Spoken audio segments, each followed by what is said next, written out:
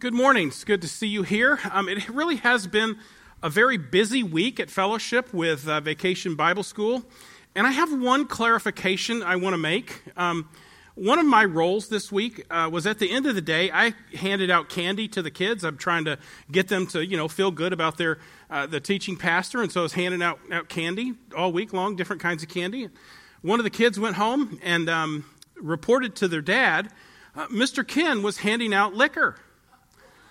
It was licorice, okay? So whatever the rumors are that may be going around about Mr. Ken passing out liquor, it was licorice. So Jack, that's yours, if you'll share. Okay, good.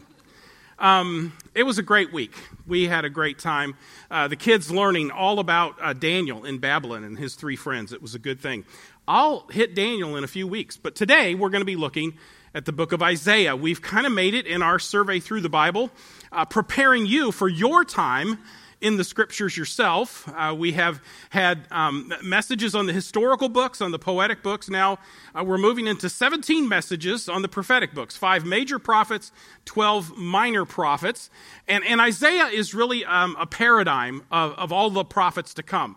Maybe not the first prophet to write, but certainly at the head of the collection, because he really provides the pattern and really an orientation for all of the other prophetic books. I gave you an orientation to that last week with a number of different points. I just want to review a small part of that this week, and I want to remind you that these prophets are more preaching than predicting. They're more preachers than predictors. Yes, there are times when they are looking and they are prophesying about the future, but most of what they're doing is they're preaching messages. Literally, with Isaiah, you can figure out at certain points that he's preaching at the Festival of Tabernacles. He's preaching at Passover. You can tell when he is preaching and he's delivering these messages because of the themes he's wrapping into these messages. So this is preaching more than it's predicting. Now, there are some predictions, and that fits into the preaching, though. These guys are covenant enforcers. They are the ones who are saying, you made a covenant with God, and you covenanted to be faithful to him, and you have not been, you're guilty, and God has made a covenant with you, and he will discipline you for your disobedience. But God is also going to be faithful to his covenant to fulfill ultimately all of his promises. And so they're reminding people of the covenants that have been made. And particularly, if you want to see what's going on in all of the prophets, read Leviticus 26. That's what they're preaching. The passage that really orients every single one of the 17 prophets is Leviticus chapter 26. It's the Palestinian covenant. These guys are interpreting history. They are interpreting the past history and the covenants that have been made with Israel. They're interpreting their present history. Here's what's going on with you, and here's what's going to happen in the future. And in doing that, these guys are often called seers because they see so clearly what the scriptures have already said. They see what's going on in the society around them. They see it, and they can see into the future. And all of that as a part of God's plan and how God's people fit into that. So remember, these guys are preaching messages. They're calling people to be faithful to the covenants. They're reminding people that God will be faithful to his covenant. And they are seeing the whole span of history, past, present, and future, as how God sees it unfolding. That's what's going on. This is Isaiah. Isaiah is going to deliver a very hopeful message, ultimately, that is going to tell us that salvation comes by the servant of the Lord. The picture that's on the screen there is from the Sistine Chapel, Michelangelo's painting. And up on the ceiling of the Sistine Chapel, the prophets are there. And I'm going to incorporate them into the chart that you've got out at the Connection Center, but into the messages as well. Because these prophets are really paradigmatic in what God is doing in his program. I've got a few other resources out at the Connection Center, and I just want to highlight them.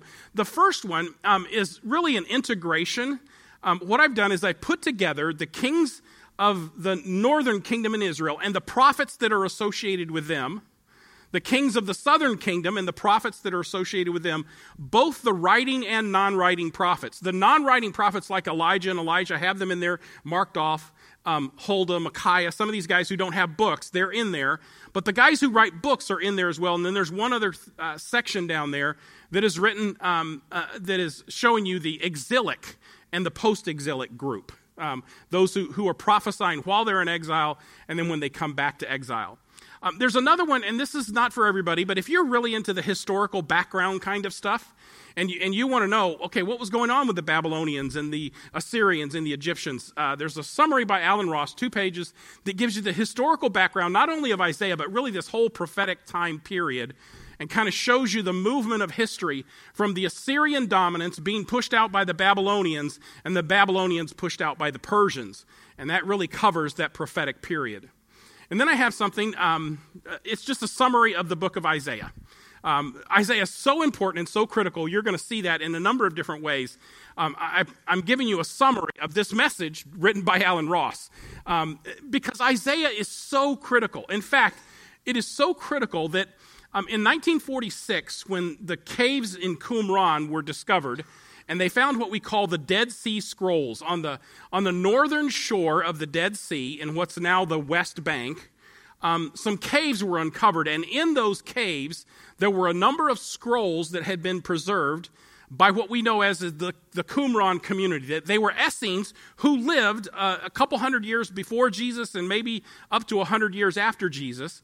And these Essenes were people who were so frustrated with the conflict between the Pharisees and the Sadducees in Jerusalem and them fighting over power. The Essenes went into the wilderness. They went into the desert, and they built these communes out in the desert. And out there, what they did is they studied the scriptures, and in particular, they loved Isaiah, the Psalms, and Daniel, because there's copies of those all over. In one of the caves, they found an entire manuscript of Isaiah. That's it. That's along the bottom there. That's all of the printing. Because Isaiah was so foundational for them, and they knew they could do the calculations in Daniel, by the way. That's why they're out in the desert. And because you'll see in a passage I read today in Isaiah tells them that the way of the Lord is going to be prepared in the wilderness. So they went out into the wilderness. They're studying Daniel, Isaiah, and the Psalms, waiting for the Lord to come. Unfortunately, he came and they didn't recognize him. But these books are foundational, they're formative, and Isaiah sits right at the beginning of it. Isaiah starts off, like many of the prophets, it starts off with identifying who he is and when he's writing. The vision concerning Judah and Jerusalem. So just to highlight, Isaiah is preaching to the southern kingdom. He's going to say some things about the northern kingdom of Israel. In fact, he's going to say they're going to be judged, and they get judged. But his message is to Judah, and in particular, within that southern kingdom of Judah, Jerusalem, and probably even more particularly, the royal court, of which Isaiah may have been a part. And he is going to prophesy during the reigns of Uzziah, good king, Jotham, bad king, Ahaz, really bad king, Hezekiah, good king, goes bad, turns it around. So there's a lot of changes that are going on during Isaiah's life. And he's going to deliver these messages that are showing how the covenant is being enforced for them right now and how it has some implications that move into the future. So now we're going to move pretty quickly into our outline. I usually talk a lot more before I get to this part of the message. This idea of who's writing, when is he writing, where are they, and why is this put together here? Who composed Isaiah? Isaiah was a prophet who delivered many messages during his 60 years of ministry. And in fact, this is really a collection of his messages.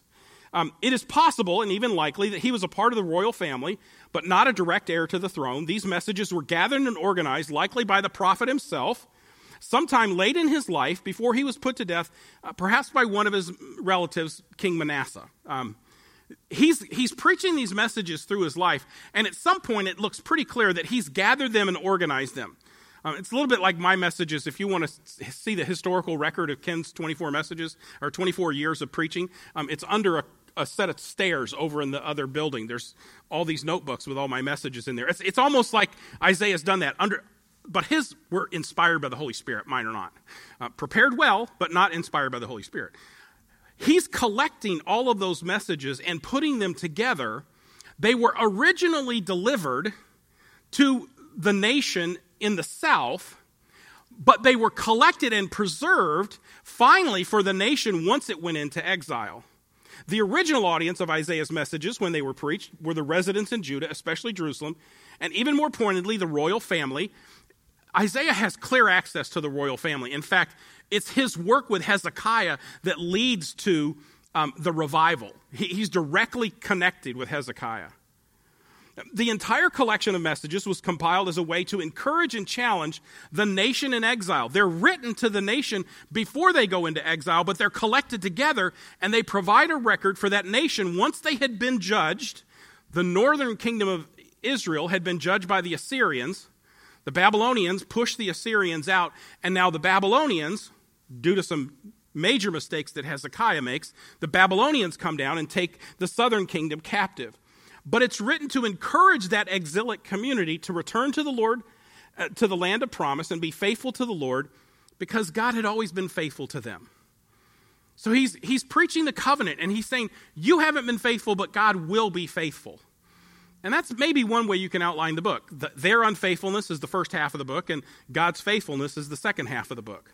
In fact, they're so dramatically different that a lot of people feel like maybe there are two Isaiahs. Because one message is a message of judgment, one message is a message of comfort. There's not really two Isaiahs, there's just two audiences and two different things he's trying to accomplish. Some people even say that there's a third Isaiah because there's a historical transition in the middle that is really just the story of this one king Hezekiah. The reality is there's one Isaiah who's writing this message with a couple of different purposes as he moves along. And all of that is guided by the events in history. And this is going to be true for all of the prophets. Gary Smith says it this way. Each prophetic message, Isaiah, Jeremiah, Ezekiel, Daniel, Hosea, all of them, each prophetic message was impacted by what was happening in the life of the prophet and his audience. Both the prophet and his audience were tied to the political, social, and religious setting of their time. The message is always the same. Obedience will bring blessing. Disobedience will bring discipline. And repentance will bring restoration. That's their message. But the political, social, historical setting is going to provide some really interesting perspectives on all of that. And little by little, I want you to see how Isaiah is doing this, because there's a historical move in Isaiah, but there's also some theological moves in Isaiah. So why is this here?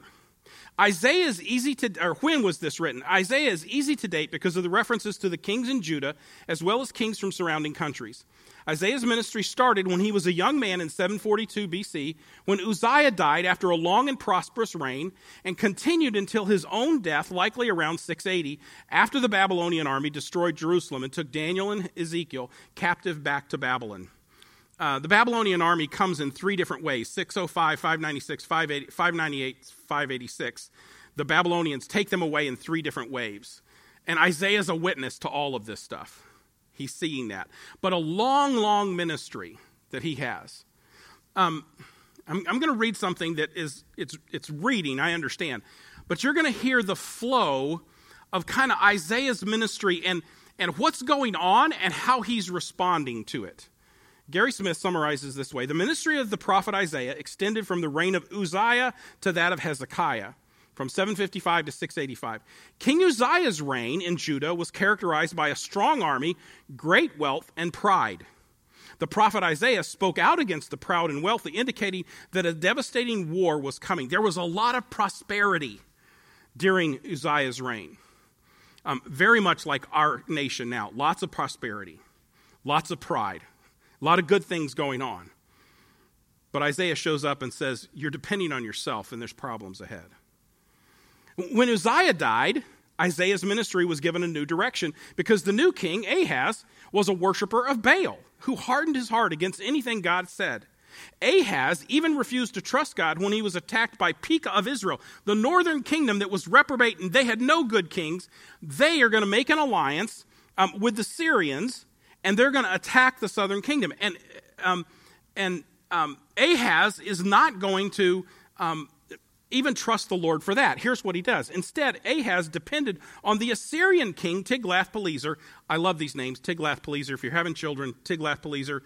Take it off your list, by the way. He's evil, okay? But man, Tiglath-Pileser, Suppiluliumus, these people knew how to name people. He makes and he's the third, by the way, Tiglath-Pileser the third. But Judah became a vassal of the Assyrians after they rescued Ahaz from his two enemies, Syria and Israel. Everything's going really, really well under Uzziah. Ahaz comes in. There's a war threatening, and he, rather than trusting the Lord, makes a treaty with the Assyrians, who now dominate them. Some years later, King Hezekiah began a reform movement, probably coached by Isaiah. So he cleansed the temple and refused to pay tribute to the Assyrians. He basically, Ahaz got him in NATO, and Hezekiah came and said, I'm not paying the dues anymore. Well, this causes trouble. Because of this rebellion, Judah was attacked by the Assyrian king Sennacherib, and initially Hezekiah made treaties with Egypt and Babylon to counter the Assyrians. Unfortunately, what he did when he made the treaty with the Babylonians, he showed them the treasures in the temple, which is why later on the Babylonians come back to conquer them to get the treasures in the temple that he's just showed them. But later he trusts God, so God sent an angel to kill 185,000 Assyrian troops stationed around Jerusalem. Throughout this period, Isaiah challenged Hezekiah to trust God because the foreign nations and their gods amounted to nothing in the eyes of God. That basically is the first half of the book, the first 39 chapters. It's the historical record of all of this preaching, all of these kings changing, and Isaiah all along saying, if you'll just obey God, he'll bless you. You're not obeying God, he's going to discipline you. But little hints of, but there's going to be a time when God's people return and God will bless them in a great way. So, why was Isaiah written? Isaiah was written to provide a clear connection between the justice of God, that's really the focus of chapters 1 through 39, and the grace of God, that's chapters 40 to 46. Sin and salvation are central to God's plan to restore us back into a relationship with himself. Do you see why this is such a foundational book? It deals with sin, and it deals with salvation. And particularly in the salvation part, what's going to be highlighted is the suffering servant and his work to be a substitute for our sins. The Prince of Peace, who's going to bring a rule and a reign of peace. All of this woven together, kind of alluding in and out to the first coming of Christ to redeem, the second coming of Christ to come back and to rule. And Isaiah puts all of this together. God's serious about sin, but he wants to provide salvation.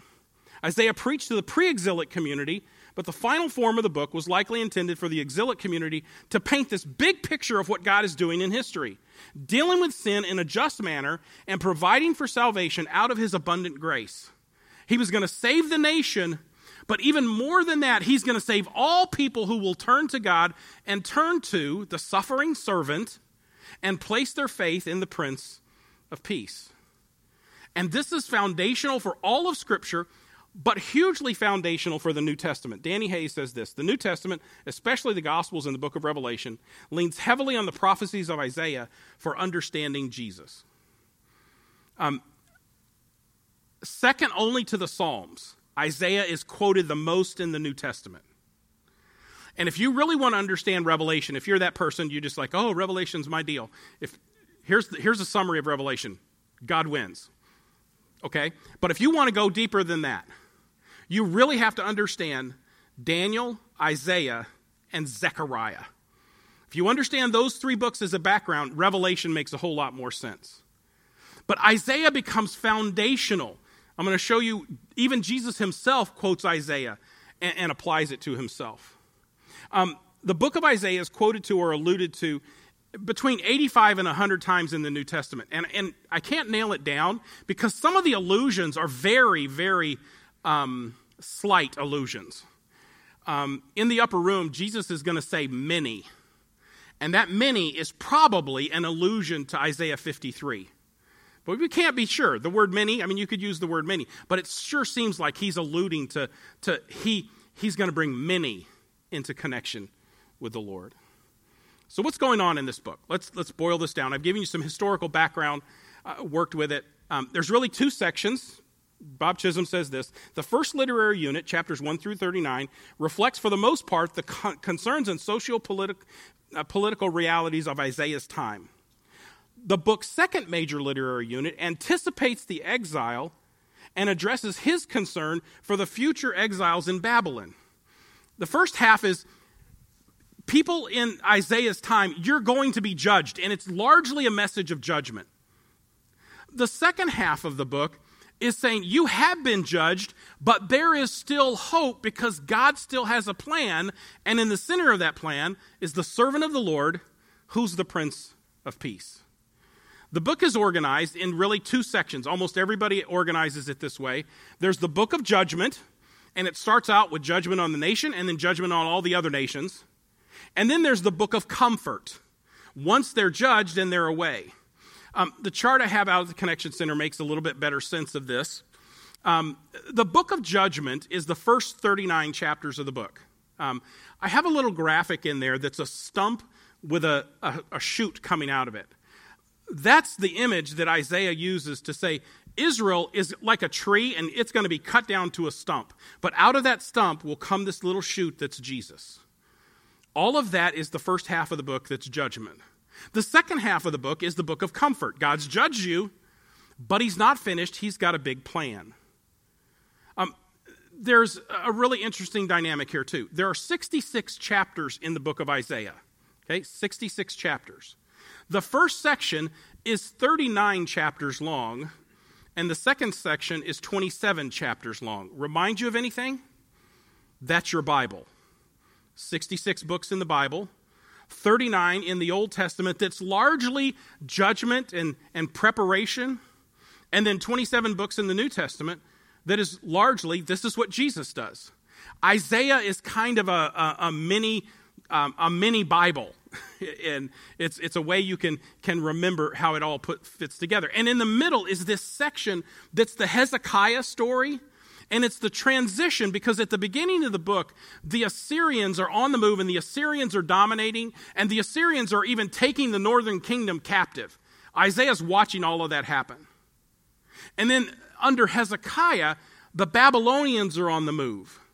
The Assyrians are threatening Hezekiah, but Hezekiah makes an alliance with the Babylonians to stave them off. Isaiah convinces them, get out of that treaty and just trust the Lord, and God delivers them. But then what happens is the Babylonians do take over, and because Hezekiah showed them the temple treasures, they come and they take them captive and they take them away into Babylon. And that second half of while the people are in Babylon is what's going on here. But the theological move here is that the first half is this judgment message in which people are getting the terms of the covenant enforced on them. In the second half, the message is much more a comfort message because the terms of the covenant are still being enforced, and that is, God doesn't give up on his people, and God doesn't give up on his plan. And even though the people have blown it, God's going to fix all of this with his suffering servant, who's the Prince of Peace. So what's the message? This is my summary at the bottom of the chart at the Connection Center. In a series of visions spanning nearly 60 years from 742 BC to 680 BC, during the Assyrian conquest of Israel in the north, the Babylonian rise to power and threat to Judah in the south, Isaiah revealed that judgment would come on the nation because of a failure to keep the covenant, but promised that God would deliver the nation through a messianic deliverer, the servant of the Lord, who's the Prince of Peace, who would bring in a time of kingdom blessing characterized by peace. And he did all of this in order to encourage the pre-exilic people to turn back to God and to live holy lives in faithfulness to the covenant, and the exilic people to return to the land from Babylon as God's covenant people. God's not finished with you, so still keep doing what he has asked you to do. And this is a message of judgment. There's so much that's in this book. I'm just going to now give you some samplings through the book, okay? Chapter 1, here's some message of judgment. Listen to this. Hear me, you heavens. Listen, earth. For the Lord has spoken. I reared children and brought them up, but they've rebelled against me. The ox knows its master, the donkey its owner's manager, but Israel doesn't know. My people do not understand. You're more stubborn than a donkey. Woe to the sinful nation, a people whose guilt is great, a brood of evildoers, children given to corruption. They have forsaken the Lord. They have spurned the Holy One of Israel and turned their backs on him. There's 39 chapters of that. And it's going to be addressed to Israel, but it's also going to be addressed to the surrounding nations. Because even though God is going to use these nations to judge, he's going to judge them as well. It's kind of the Habakkuk story that we'll get to. But interspersed, there are these little bits of hope. little seasonings of hope. Zion will be delivered with justice, her penitent ones with righteousness. But then right back to judgment. But rebels and sinners will be broken, and those who forsake the Lord will perish. Lots of judgment. But as you're reading those 39 chapters, there's going to be little seasons of hope along the way. The message really is for everybody. You can see all of the nations that are judged here. And the judgment on the nations, they are so fascinating. There are these amazing word plays that take place in the prophets. I'm going to get to them when I have a little bit more time, perhaps in Micah, to show you some of the word plays that take place as these prophets use the names of the countries and they use the names of the cities to twist and show the judgment that is coming. It's actually fascinating what they are doing. But there is a message of hope. Listen to this longer section from Isaiah chapter 2. Many people will come and say, "Come, let us go up to the mountain of the Lord, to the temple of the God of Jacob. He will teach us his way so that we may walk in his paths. The law will go out from Zion, the word of the Lord from Jerusalem. He will judge between the nations and will settle disputes for many people. They will beat their swords into plowshares and their spears into pruning hooks. Nation will not take up sword against nation, nor will they train for war anymore. Come, descendants of Jacob, let us walk in the light of the Lord." There's hope.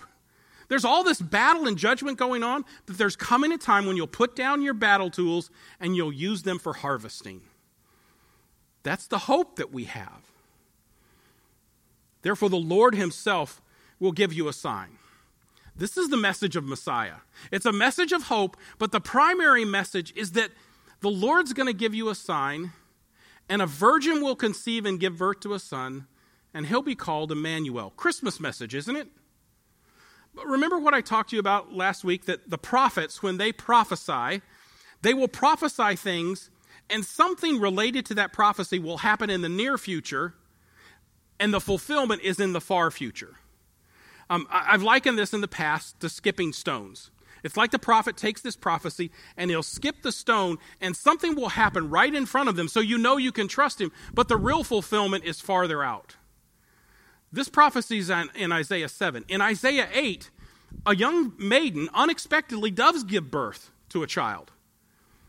It's not the full fulfillment, but it's kind of the shadow fulfillment of what's going to be true. And the New Testament makes clear the real fulfillment is when Mary conceived and gave birth to Jesus Christ. But this is the beginning of these prophetic moves where prophecies are made and there's a little fulfillment and then the big one in Jesus. And sometimes it skips even more than that. It'll skip to the first coming where Jesus will come back to redeem. And then there's another skip where he'll come back to rule, where all the nations will gather before him and they'll know the name of the Lord. Here's another message of Messiah, Christmas time. For unto us a child is born, to us a son is given. The government will be on his shoulders, and he will be called this amazing counsel giver.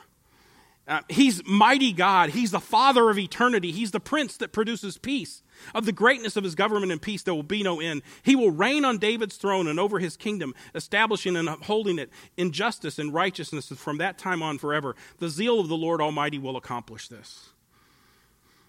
This book is saying God is going to be faithful, and a lot of that faithfulness is he's got a plan for Messiah. And the Messiah message is going to show up over and over again. Here's another one from Isaiah 40. This is really the turn. After you get 39 chapters of mostly judgment, now you're going to get the turn. Here's the beginning of the turn. And listen to why the Essenes were in the desert. Okay? Comfort my people, says your God. Speak tenderly to Jerusalem and proclaim to her that her hard service has been completed and her sin has been paid for, that she has received the Lord's hand double for all her sins. A voice of one calling, in the wilderness prepare the way of the Lord. Make straight in the desert a highway for our God. Every valley shall be raised up, every mountain made low. And by the way, all the hills are going to sing high and the valley is going to sing low, and we'll all sing harmony. The rough ground shall become level, the rugged places a plain, and the glory of the Lord will be revealed, and all the people will see it together, for the mouth of the Lord has spoken. This Messiah message is coming again and again. And in the center of that, really the center of the second half of the book, in the center of the servant songs is Isaiah 53. It's actually the last part of Isaiah 52 and Isaiah 53. You're familiar with this. Listen as I just read through it. Behold, my servant will prosper. He will be high and lifted up and greatly exalted. But just as many were astonished at you, my people didn't think Israel was much, so his appearance was marred more than any man, and his form more than the sons of men.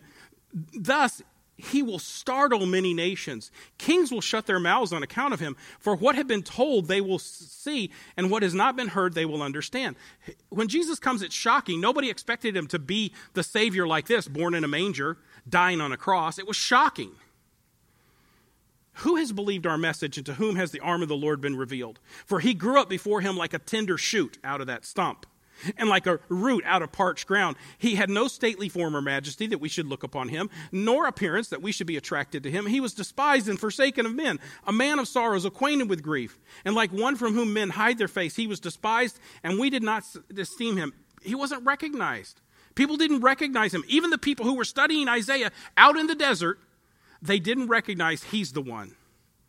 Surely our griefs he himself bore, and our sorrows he carried. Yet we ourselves esteemed him stricken, smitten of God, and afflicted. We thought he got what he deserved. But he was pierced through for our transgressions. He was crushed for our iniquities. The chastening for our well-being fell upon him, and by his scourgings we are healed. All of us like sheep have gone astray. Each of us has turned into his own way. But the Lord has caused the iniquity of us all to fall on him. His suffering was vicarious. It wasn't for him. It was for us. It was in our place. He was oppressed and he was afflicted, yet he did not open his mouth, like a lamb that is led to the slaughter and like a sheep that is silent before its shearers. So he did not open his mouth. By oppression and judgment he was taken away. And as for his generation, who considered that he was cut off out of the land of the living for the transgression of my people to whom the stroke was due? His grave was assigned with wicked men, yet he was with a rich man in his death, because he had no violence, nor was there any deceit found in his mouth. He was innocent. He suffered for us, and he was innocent. But the Lord was pleased to crush him, putting him to grief. If he would render himself as a guilt offering, he will see his offspring. He will prolong his days, and the good pleasure of the Lord will prosper in his hands. It was accepted for us, silently in our place, and accepted by God. As a result of the anguish of his soul, he will see it and be satisfied. By his knowledge, the righteous one, my servant, will justify the many. That's the reference that is used in the upper room. And he will bear their iniquities. Therefore, I will allot with him a portion with the great, and he will divide the booty with the strong, because he poured out himself to death, and he was numbered with the transgressors, yet he himself bore the sins of many, and he interceded for the transgressors. It was effective. It was efficacious. And Jesus quotes Isaiah himself. He knows all of this is about him. Jesus went to Nazareth where he'd been brought up, and on the Sabbath day he went into the synagogue. And was his custom, he stood up to read, and the scroll of the prophet Isaiah was handed to him. Unrolling it, he found the place where it was written. And he reads Isaiah chapter 61 and part of 58. The Spirit of the Lord is upon me, because he has anointed me to proclaim the good news to the poor. He has sent me to proclaim freedom for the prisoners and recovery of sight for the blind, to set the oppressed free, to proclaim the year of the Lord's favor. Then he rolled up the scroll, gave it back to the attendant, and sat down. The eyes of everyone in the synagogue were fastened on him. He began by telling him, today this scripture is fulfilled in your hearing. And if you read Isaiah 61 closely, what you'll realize is he stopped reading after the first coming stuff, and he doesn't read the stuff that applies to the second coming.